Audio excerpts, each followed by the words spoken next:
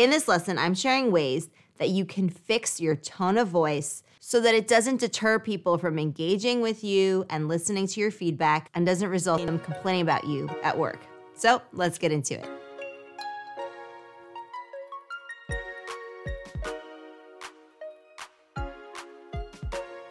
All right, so we have an explorer who wrote to us, and here's what they have to say.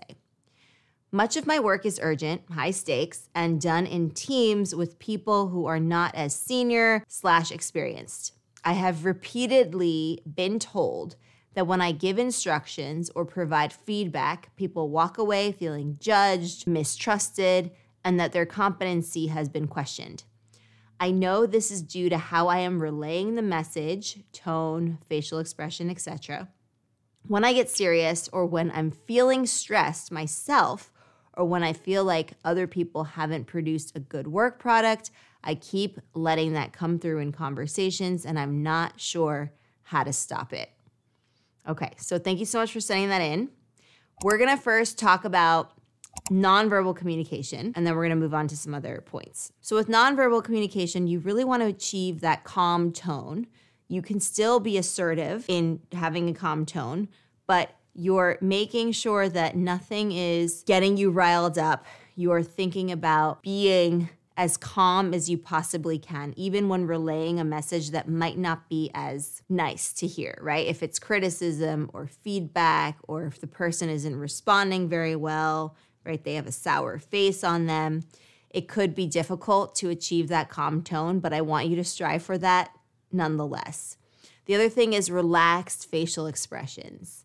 The best thing, especially with having tough conversations or in stressful work environments, is to have a soft, genuine smile on your face and relax the tension in your muscles, right? A lot of us carry tension in our jaws. We carry tension in our brow line. We carry tension in our eye crease area. So if you can do some face yoga ahead of time, ahead of this conversation, or if you can just sort of stretch out your face in private, then that will go a long way.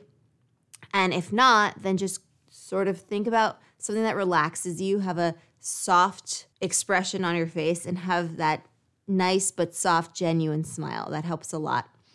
The next thing is to have an open stance, right? And that's with our body language. It's confident, but it's also warm and welcoming.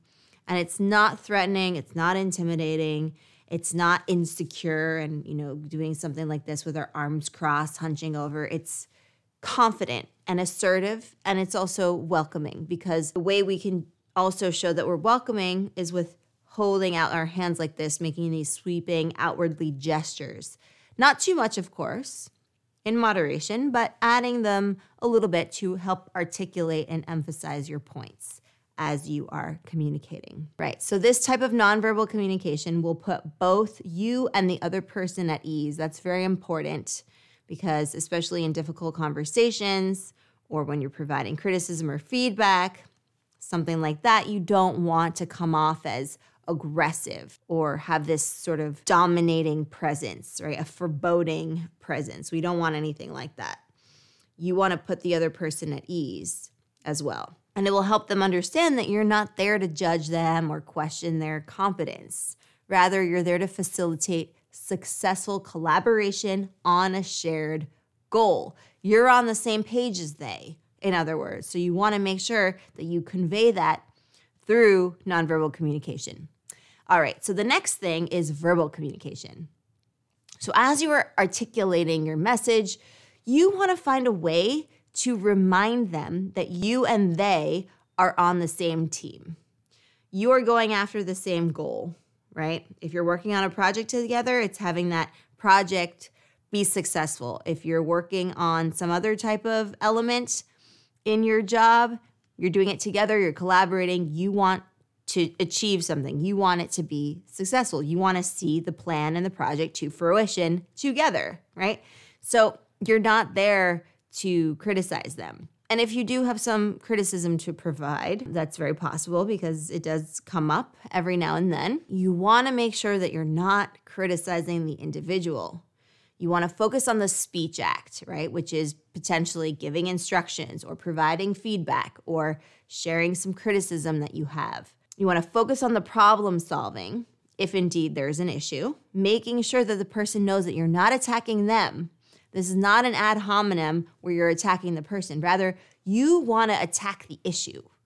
You want to get to the bottom of the root cause of the underlying issue that you're going to help them with. You're going to resolve together. So that's a very important distinction to make. You're not attacking the person, you're attacking the problem. And this could have been anyone. If you had made that mistake, if someone else had made that mistake, you would be attacking the problem just the same. Okay. And lastly, the mental reminder. You're not the boss of anyone but you. Even if you are in a supervisor role or a CEO of something or a leader, right? You can only control yourself and your actions. You can't control someone else's output. So as frustrating as it might be for someone to see that their team is not performing the way that they themselves would perform or want to perform, you cannot control other people's performance. You can incentivize, you can encourage, but you can't control their output, their progress, and their performance. And I know that this can be a huge stressor, but if you're in charge of running a team or a department, the reality is that everyone is in charge of themselves. They're responsible for themselves. Sure, you can guide, encourage, be an example of good work ethic and lead the way, but when it comes down to the nitty-gritty, you can't be responsible for their work or their output. So this should come as solace to you, knowing that you can't control things that are beyond your control, so you can now stop worrying about them. And the less you worry about the things that you can't control, the more you will focus on that which you can control. And as a reminder, the things within your control are things like your communication, your thoughts, your attitude, your output, your productivity, and so forth. So the way to stop it, because that was part of the question, how do I stop doing this? Well, the first thing is to be mindful. So if you're already aware that you're doing this, that is, 1/3 of the way there. It's about being mindful, noticing the situation, knowing that there is an issue, and being proactive about it, not just saying, oh, well, there's this issue, but I don't care. I'm just going to go on and do the same thing that I always do and not addressing the problem, which is the way that this person is communicating, right? So you want to be proactive so as not to fall into the same communication patterns. And then obviously the practicing is so important. It cannot be overlooked. Practice makes progress. We all know that. So as much as I would like for there to be a magic pill or a magic formula or something like that, there isn't. But the strategies that I shared with you in this lesson will definitely help. And the more you practice them, the more they will become natural to you and second nature. So be sure to keep those handy and practice them in real life when you get the chance. So we discussed nonverbal communication, we discussed verbal communication, and also the mental reminder for how to change our tone. Going from a threatening tone to a problem-solving tone can be a lot to do at once. So break it down into actionable steps by focusing on one aspect of your nonverbal communication and one aspect of your verbal communication, and be sure to give yourself the mental reminder that we discussed as well. Change won't happen overnight, but the more you practice and the more work you put into it, the more you'll get out of it. And before you know it, you'll be communicating with an assertive yet caring tone that gets results. All right, Explorers, that's it for me today. Thank you so much for joining me for this lesson.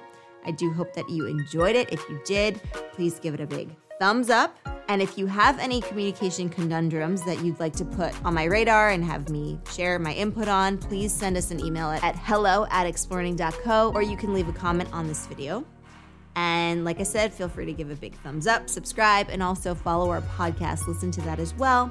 And if you'd like to leave us a nice review, you can leave up to 5 stars. We really appreciate it. It helps keep the channel going and helps us keep creating the content that you love to see here at Exploring.